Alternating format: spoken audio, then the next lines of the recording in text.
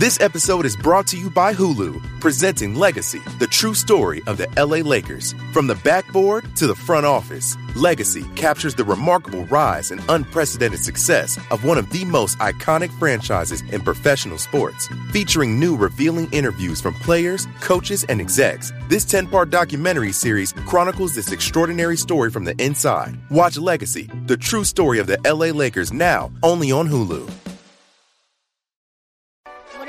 What up, though? Ball Hawk Show. What up, though? Ball Hawk Show. Yeah.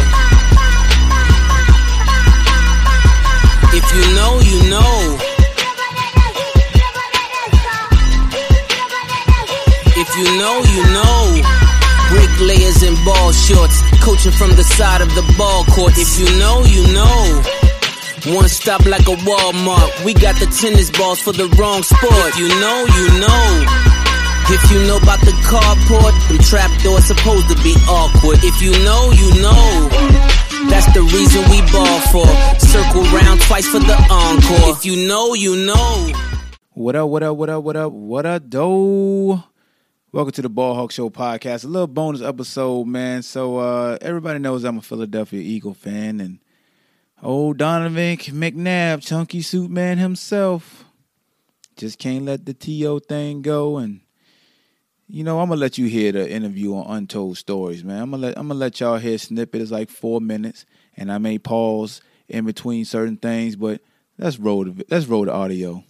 Coming on in, my brother. How you feel? Got a legend. Good seeing you, man. How you doing? What's going on? What's new? Good, man. How you doing? Play a little pool here? Oh, yeah. When's the last time you played? It's been years. But I'm still about to dig into your back a little bit. Everybody want to always talk shit. I'm from Chicago. Ho. Do you got to say pause right there? Dig into your back a little bit? Let's keep going. So we like to get down, you know? I always want to talk shit. Let's see what you can do in the break. Okay, well, you know, I can make some things move for a minute. Okay. You know? For those of you who can't see the video because it's just an audio podcast, they are playing pool. So, Donovan, your 2004 season. Right. It was the fourth straight year you made it to the NFC Championship game. Mm-hmm. This time, you came out on top. Mm-hmm. What was different about this game against the Falcons? We had some new faces that weren't a part of those three. And we felt like those were the pieces in Javon Curse and T.O. and Dorsey Levens that got us over the hump. And we felt like we were just invincible. T.O. didn't play that game versus the Falcons that year.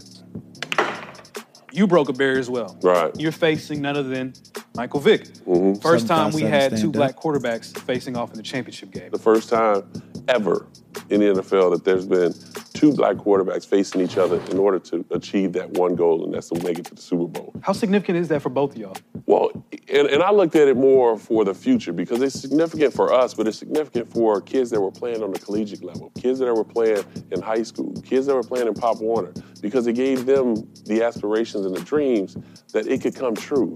You know what? I can play in the NFL, and I can make it to a Super Bowl. So Steve and I talked about when he made it to the Super Bowl, and I wanted to be the third. That's such an important class to be in with Doug, Steve, and now myself. What happened against the Patriots? When you're a quarterback. Here we go. Let's get to the nitty-gritty. What happened in the Super Bowl, Donovan?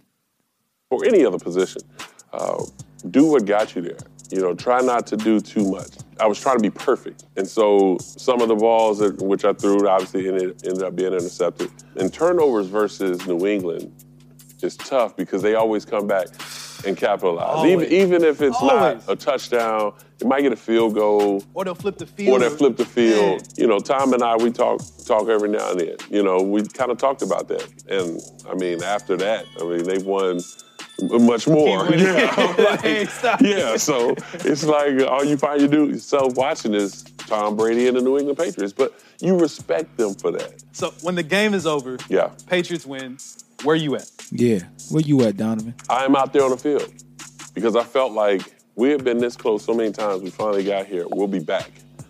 And I had that confidence that the guys that I had in the locker room, that we were going to do what we needed to do to get back to this point, to redeem ourselves. I just felt like, you know what, this is going to happen to me. I think a lot of people, when they look back at that game as well, they recall T.O. coming back. What was that dynamic like as he's coming back, and then the downfall from that? What exactly happened? Well, the lead into the following year, I'm thinking he'll be back healthy. You know, we had Freak. We had guys that were just elevating their game, gaining experience. We're going to be back. And so the offseason goes through, and then all of a sudden there's turmoil here and there, conversation going back and forth. And we had to answer those questions instead of focusing on what we need to do in order to get back to where we were. And I thought that was... Hold on. See, Donovan, look, he is media savvy. Donovan's failing to communicate that, you know, if he would have just came out and had T.O. back when T.O. was going through a little contract situation, and that's why he started doing sit-ups and stuff in the driveway.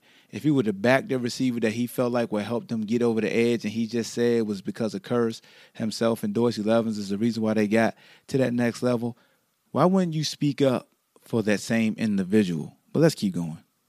Major distraction for us.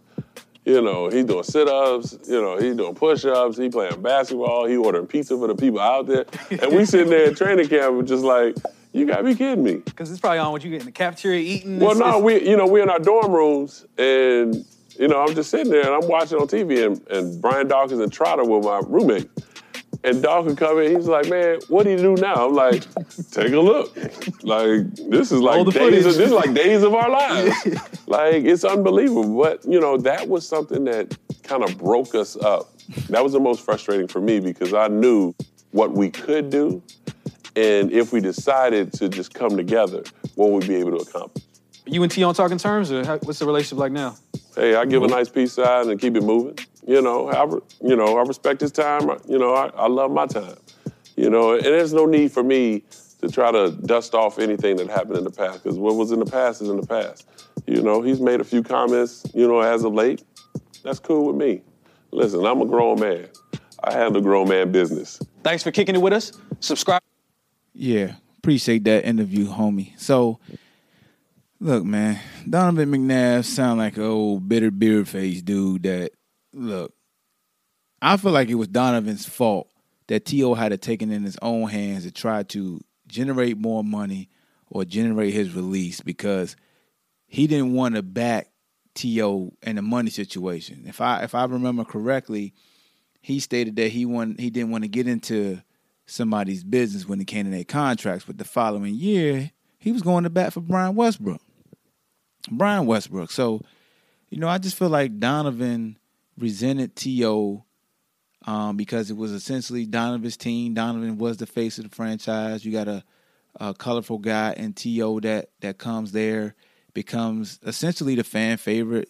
Essentially, a lot of guys in the locker room actually love T.O. more than they love Donovan, and I think that bothered Donovan. I think what really, really bothered Donovan was the fact that T.O. came back, had over 100 yards in that Super Bowl, and T.O. made that comment that he thought Donovan was out of shape, or he just earled the game away when he was throwing up in the huddle, you know, because T.O. got a lot of praise for his performance, but for his ability to rehab and get back on the field to help his teammates. And a lot of people on one hand try to say that T.O. was being selfish, but last time I checked, when somebody is going out there to help his team despite an injury, a lot of people get praised for that.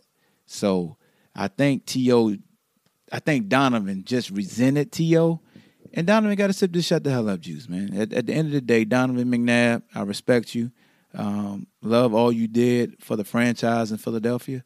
But I think when it came to T.O., man, it was a little bit of an envy and jealousy situation, and you used T.O.'s pass against him. And no, T.O. did not help doing what he did in the driveway, but he felt betrayed by a guy who he befriended and felt like was his brother, being that you are a brother. And when you didn't have his back when he was talking about the money situation, because all it took was Donovan to be like, yeah, we need him. But, you know, you remember Donovan threw a shot at him, was like, you know, we got here before without T.O. And then for them to get to the Super Bowl, he essentially was like, we don't need T.O. But now it's T.O.'s fault. Make up your mind, Donovan. Make up your mind, brother. It's the Ball Hawk. I'm out. Thank you for listening to Believe. You can show support to your host by subscribing to the show and giving us a 5-star rating on your preferred platform. Check us out at Believe.com and search for BLE AV on YouTube.